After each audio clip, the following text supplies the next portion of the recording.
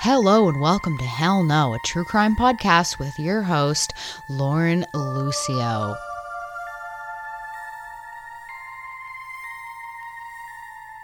I'm recording on Friday night this time. For some reason, I'm really tired, so I made me some coffee at nighttime. The sun is down, I made coffee. I haven't done this since I used to smoke pot. Relax, I'm Canadian, it's legal now. Calm down, nobody cares anymore. A couple weeks ago, I covered a murder that revolved around Tinder, but long before Tinder was a social media platform called Myspace. And this is the Myspace case. In 2009, Myspace was a booming scene for the horrorcore music genre. I remember a lot of my friends had Myspace, but I never jumped on that platform. But what I do remember is you would have a profile of yourself with pictures, kind of like Facebook. This was before Facebook, though. It listed all of your interests, and you could cue your favorite song to play when you logged onto your profile, and when you went and looked at other people's profile, their favorite song would play. It was a very music-based platform for all types of genre of music, but today's case focuses around the specific genre of horrorcore. September 17th, 2009, Farmville, Virginia, USA. The bodies of 4 people were found in a family home so brutally bludgeoned, the police had to use dental records to confirm their identities. The home was that of 53-year-old Deborah Kelly, an associate professor of sociology and criminal justice studies at Longwood University. Deborah and 50-year-old Mark Niederbrock, a pastor at a Presbyterian church, had recently divorced, and Mark had moved out, leaving Deborah and their 16-year-old daughter, Emma Niederbrock, to live in the family home. It seems like this was an amicable divorce, and Mark kept in touch and was on good terms with his ex-wife and his daughter. After Emma's parents divorced, she seemed to become less happy. When her mother saw her smiling more and more, she could have probably guessed a boy had something to do with it. If she did guess that, then she was right. About 1 year before the brutal bludgeons happened, Emma met a guy on Myspace, 20-year-old Richard McCrowski. His screen name, or like his Myspace name, I guess, was Psycho Sam. And that was also his horrorcore name, in which he released songs under. And he named himself after the serial killer Son of Sam. He seemed to really like that serial killer, which is a pretty mainstream choice if you ask me, but nobody did. So he went by Psycho Sam. Emma, her horrorcore name, or her Myspace name, was Ragdoll. So both Emma and Richard were very into the horrorcore scene and music, which is how they started talking to begin with. Richard was from California, where he lived with his parents and sister. Richard was bullied as a child in school for being overweight and having red hair, but in spite of being bullied, he never showed any signs of violence, and he never fought back. It seems like he was very passive in the bullying situation. He would just kind of take it and move on. Richard was inspired by such bands as Insane Clown Posse and Korn, and started making and recording his own music at 17. He made an album titled My Dark Side under his name Psycho Sam. The song titles were those such as Burning Churches, Murderous Rage, Hot Sex, and I Hate This World. His music seemed to be a way to perhaps process and release his anger. After years of feeling like an outcast, it seemed he found an outlet, which can be a healthy thing. He had finally found solace in the horrorcore music scene, and even made friends he would meet up with and go to shows with. After such a traumatic time in school where he had no friends, this would have felt so good to finally be accepted and fit in. Horrorcore music is designed to, if you haven't heard it before, I didn't really know anything about. I never even had heard of this genre of music. So horrorcore music is designed to shock the listener by singing about topics that are highly taboo. And even glorifying murder and rape. It's got a shock factor to it. It's perfect rebellion music to get a rise out of your parents type of stuff. Richard would publish his music on his Myspace account. I was able to see some lyrics from the song titled My Dark Side, and I think it's a look into how he felt about all the people that bullied him as a child in school, and maybe some fantasizing of what he would, like to do to them or how he would like to see them. And I'll read you the lyrics now. I'll just read you a piece of a song. Quote, "If you see me roaming the streets, you better fucking run. You're gonna be dead meat, laying on the ground, no help found." Unquote. Then it goes in to describe a person laying on the ground, dying and bleeding. As well as Richard's Myspace account, which may or may not still exist, I'm not sure. He has a YouTube channel under the name Little Demon Dog. Little L-I-L, Little Demon Dog, and you can go look it up. The channel is still there. It's still visible, and he has like 26 videos, I think, on it, and the videos on it are stuff like him going to a cemetery and flipping over crosses on a Marine's grave, going into an abandoned house. In brackets I wrote here, during the day, because, it's not scary when you go in the daytime, so I don't know why he was going in the daytime. But one of the video is him in an abandoned house in the daytime, and then he's got another video of him just in his bedroom showing, posters on his wall of his favorite bands, stuff like that. Richard eventually teamed up with two other horrorcore artists named Razakal and Siktanic, who had their own label under Serial Killer Records, which they produced music under that label, and I believe they had started that themselves. So Richard, Razakal, Siktanic, they would all hang out, smoke some weed, make some music, relate to one another, and some other people too from the horrorcore scene, not just three of them, but like a lot of them would hang out. They would have meetups. They would go to concerts together. And you can see them on Richard's YouTube channel, on that Little Demon Dog channel. You can go and watch some videos of them all hanging out. It was at this stage that Richard started talking to Emma Niederbrock on Myspace, as Emma was a huge horrorcore fan as well, as we had already previously talked about. Emma's parents had just split up a year earlier, and she was being homeschooled, which I'm sure was very hard for her, as she wouldn't have had that escape that going to school and talking to friends would have provided. So she, like Richard, she had turned to the internet and found her place in the horrorcore scene on Myspace. In 2007, Emma became a fan of a popular horrorcore woman in the scene who we just talked about, Razakal, and they started talking on Myspace, and they had a lot in common. Razakal was living in California, but Emma was living in Virginia, so they couldn't exactly meet up. And I think Emma had confided in Razakal that she was feeling lonely. So what Razakal did was she put her in touch with, at that time, 17-year-old Melanie Wells, who happened to live in West Virginia. So not far from Virginia. I think she lived 2 hours, I think, from where Emma lived. And Melanie was also a huge horrorcore fan. Emma and Mel became close friends because they had so much in common. Razakal and the two girls met up for the first time in person in 2008 at a horrorcore concert. Emma, now 16 years old, and Richard, now 20, were in somewhat of an online relationship. I say somewhat because it depends who you ask. If you ask Richard, he would have said yes, for sure they're in an online relationship. If you were to ask Emma, she may have not given you a direct answer. So just shortly after this, Richard's parents got a divorce. And that was probably quite hard as well. So now, he's watching his parents be divorced, but he's got a light at the end of the tunnel. He is in love with Emma. So he and Emma make a plan. Richard decides he would fly to Virginia in September to meet Emma and attend a horrorcore concert in Detroit called Strictly for the Wicked.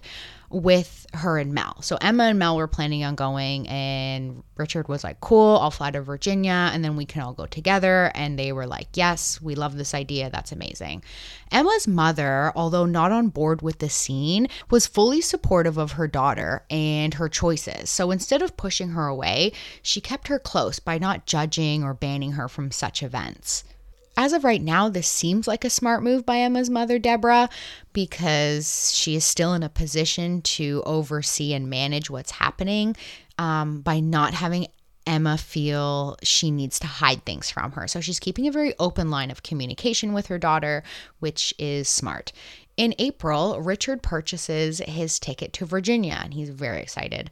Deborah and Mark's divorce was hard on Emma, and they could see she was happy for the first time in a long time, and perhaps maybe overcompensating because they felt guilty, or, maybe they're just trying to keep that open line of communication and, keep everything open and honest.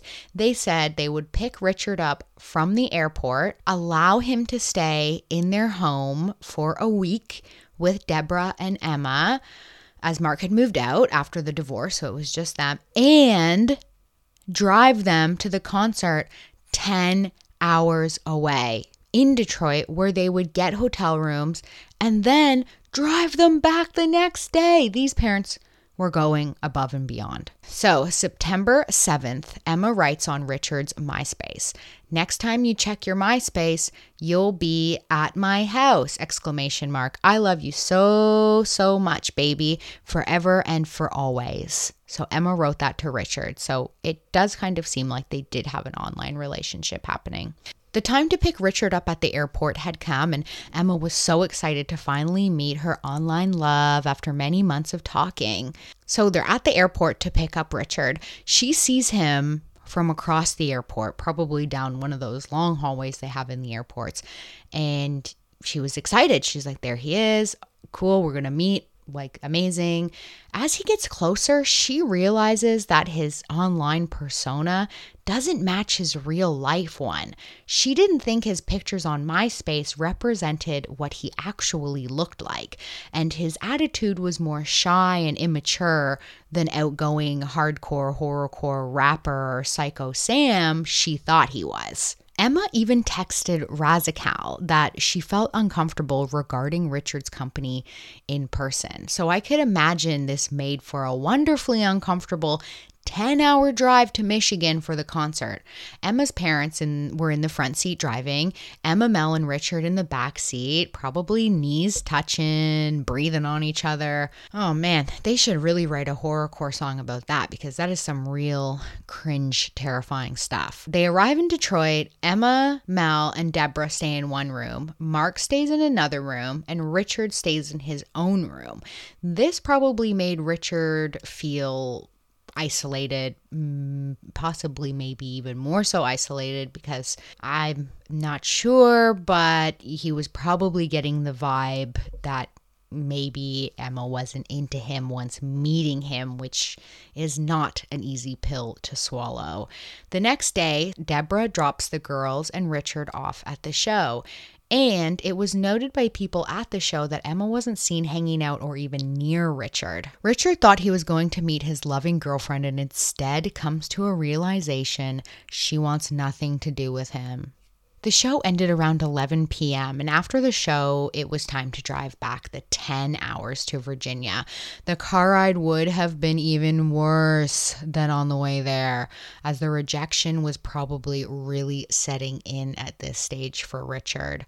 Mark drops off Emma, Mel, Richard, and Deborah at Deborah's house and returns to his own house. Mel posts on her MySpace that she had an amazing time, she misses everyone, and that she would be back in West Virginia Wednesday. Mel then fell asleep on the couch. Emma fell asleep in her bed, and Deborah was also asleep in her bed upstairs. So Emma's bedroom was downstairs, Deborah's bedroom was upstairs, and the living room where Mel was sleeping was also downstairs. In the early morning of September 14th, around 3 a.m., Richard drank, smoked some weed, and took some painkillers went outside where he found a splitting maul, which is a axe, I guess. I had to look it up. Also known by the names of sledge axe or block splitter. It's a long-handled axe. One side is blunt like a sledgehammer. The other is sharp to split wood. A weapon that can inflict a lot of damage. Armed with his axe, the once meek Richard was now driven by rejection and hate. He finds Mel sleeping on the couch and attacks her with the axe, delivering multiple blows to her head. He then goes upstairs to where Deborah was sleeping and carries out the same technique. Then, as if saving Emma for last, he goes into her room and also attacked her head with the axe. All three women were sleeping when the attacks occurred, and the autopsy shows they never woke up during the attack as they had no defensive wounds. So he just carried out a spree killing on three defenseless women who weren't even conscious enough to fight back, as if he was worried they would overpower him, or I'm not sure why he did it in their sleep. Maybe it made it easier for him to mentally carry out the attacks because he didn't have to look them in the eye or hear them scream for help. It's either way, it's cowardly and disgusting. I don't even have words for this. He then drags Melanie's body into Emma's room. That morning, Mel's mother, Kathleen Wells, and Mel's brother, Alex Wells, are trying to get a hold of Mel. They call her on her cell phone. They don't get any answers. They begin to worry as she always takes their calls. Kathleen then calls Razakel, but Razakel had no idea what was going on. So when she tries to call Mel and then of course gets no answer, she's starting to think something's up as well. After a while, Mel's father was like, what the hell is going on? And he actually got in his car and drove the couple of hours to get to Emma's house where Mel was. He called, no answer. He waited outside. He saw nothing. He was, going around the house looking through windows. He couldn't see anything when he is approached by a man who tells them that he's a neighbor and he saw the girls go out. But what he didn't know was this man was Richard. Richard must have came out the back door, pretended to be a neighbor, started talking to Melanie's father, saying, oh, I'm the neighbor, or they've gone out. And Mel's father was like, okay, and then eventually leaves. The next day, Kathleen calls the home phone at Emma's, and Richard answers. So Mel's mother is like, what the hell's going on? I'm going to try to call her friend's house where she's supposed to be at once more. So she calls, Richard answers, and he tells her the girls were out.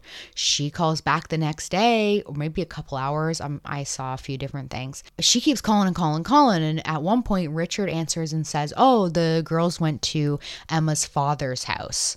So Kathleen calls Mark, and Mark was like, nope, they're not here. He was now worried, and he decided to go over to the house to see what was going on. He gets to the home around 5 p.m. and since he used to live there and it's his daughter and ex-wife's house, he just lets himself in.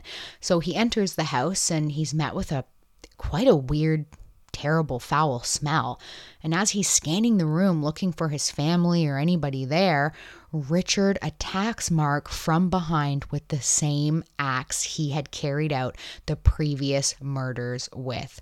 Richard, for some reason, I can't understand why, then calls Kathleen, Mel's mom, back and tells her that there are noises coming from the basement. And when she asked where Mark was, he said he hadn't seen him. Okay, this is a wild situation. So there must have been 1,000 red flags signaling and waving in the wind to Kathleen now. Because Richard called Mel's mother back to say, what? He hadn't seen Mark and that there's now noises coming from the basement? Like, what game is he playing here? Was he trying to lure Kathleen over to the house maybe? Kathleen tells him to call the police, and he actually did.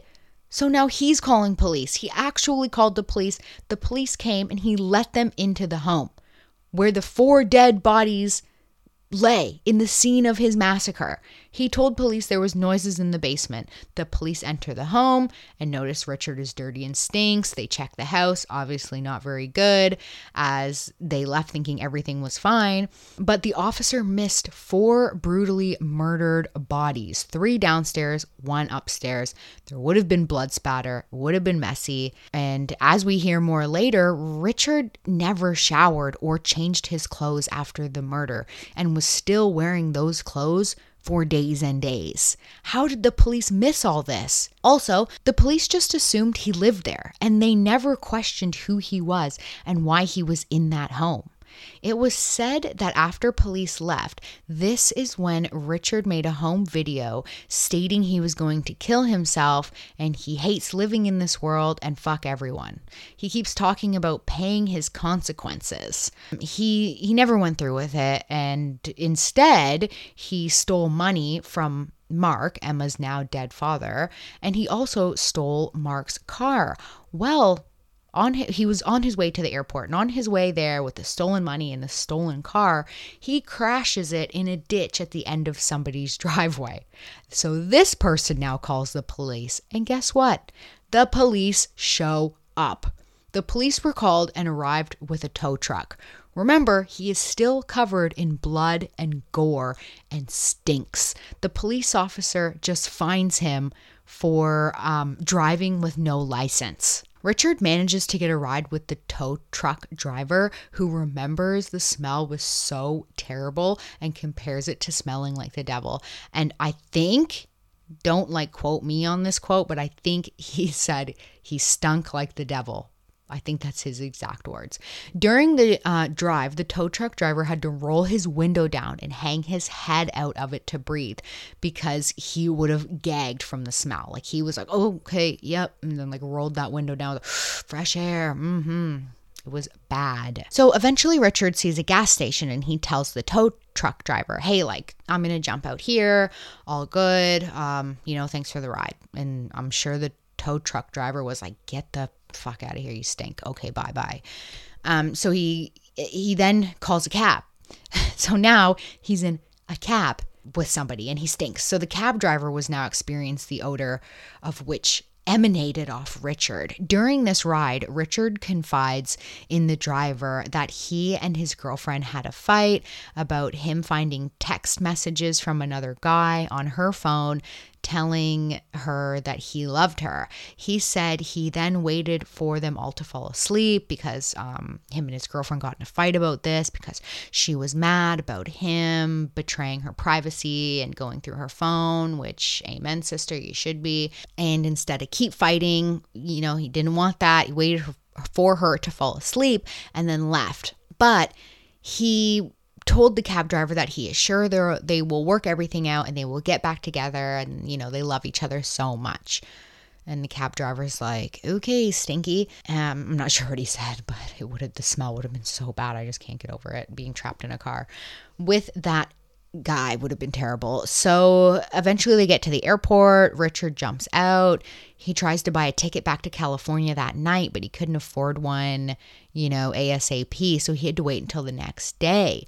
So his flight wasn't until the next day. So he went to the baggage area and was sleeping in a chair covered in gore and blood and stink. Could you imagine if this is who you were going to be sitting beside on a flight, trapped on an airplane with circulating air, with the literal smell of death and decay on this guy? By this point, it had been 48 hours since the murders. 48 hours of human remains on his clothes and body. 48 hours being in a home with the remains of decaying bodies. Richard called his friend for some reason, a friend in the horrorcore scene, and he told him everything. He was like, I murdered them. I murdered them all. I'm a murderer. Murder. And that he had done it. He full on confessed everything. That friend then called Razakal and Sicktanic. Sicktanic then calls Kathleen. Because remember, Mel's mother, Kathleen, called Razakal and was like, I'm worried about my daughter. I can't get a hold of her. Well, Sicktanic is Razakal's boyfriend. So Sicktanic now calls Kathleen and tells her what they were just told and screams poured out of the phone in the moment that Kathleen was told her worst nightmare had been confirmed. It was Satanic who then calls police. Police go back to the home and search it. This time, the police find 4 dead bodies. 16-year-old Emma Niederbrock, 18-year-old Melanie Wells, 53-year-old Deborah Kelly, and 50-year-old Mark Niederbrock. 3 in the downstairs bedroom, 1 in the upstairs bedroom. Neighbors had been noticing a foul smell while walking past the home and thought there was a dead animal around. That's how intense the smell was.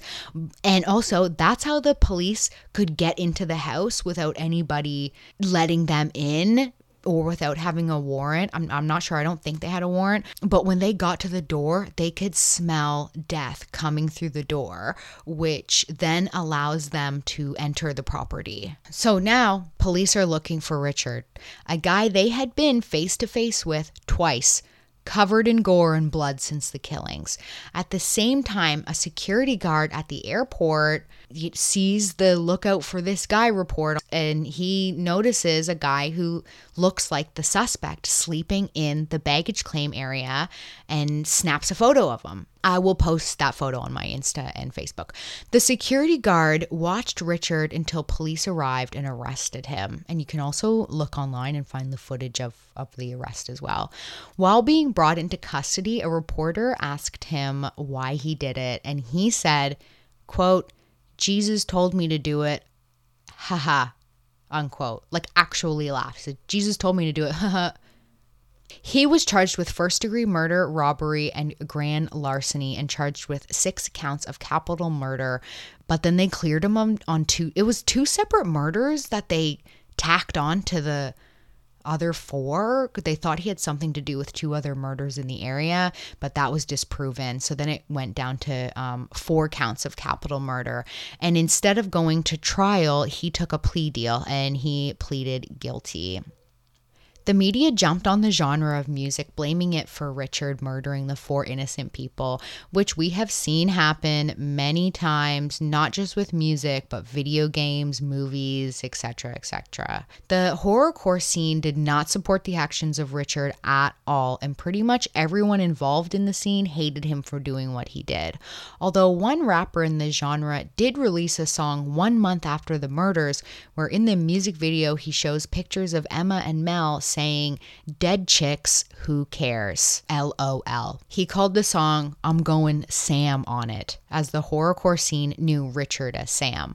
The rapper also sings about Satanic being a snitch and calls Emma and Mel derogatory names. The rapper claims this song was a joke. A joke. I guess this music scene is all about getting a rise out of people and shocking people, and this song would have done just that. The rapper ended up dying in 2013. So, as I was saying before, instead of going to trial, Richard took a plea deal to avoid the death penalty. September 20th, 2010, he pleaded guilty to the murder of Emma, Mel, Mark, and Deborah, and was given 4 life sentences plus 622 years in prison. He looked really happy leaving the courtroom that day, and I'm not being sarcastic. You can look up these pictures and he is smiling ear to ear. He looks happy. Richard claims he was a ticking time bomb, and that's why he murdered them. He also claims that no one will ever know the real reasons of why he did it, and he will take that to the grave. He also seemed like he liked seeing himself all over the news. According to one of his cellmates, Richard admitted to everything, and the cellmate wasn't comfortable sleeping around this guy. I mean, could you imagine? He literally had murdered people in their sleep. Now somebody has to sleep around him. He said the other prisoners had no respect for Richard because he had killed the 3 women in their sleep. Once again, Richard is unpopular amongst his peers. You know, you would have never seen it coming from this kid. He was quiet and shy, and during an interview, Razakal even says this would make more sense if you were to tell me that somebody broke into the house and murdered them more so than you telling me that Psycho Sam did it, aka Richard, because this guy was a pushover. You could push him over and walk all over him. Like, he wasn't aggressive. He wasn't violent. He was quite shy. His music seemed to be his outlet for his rage. His songs are, pretty horrorcore, we'll say.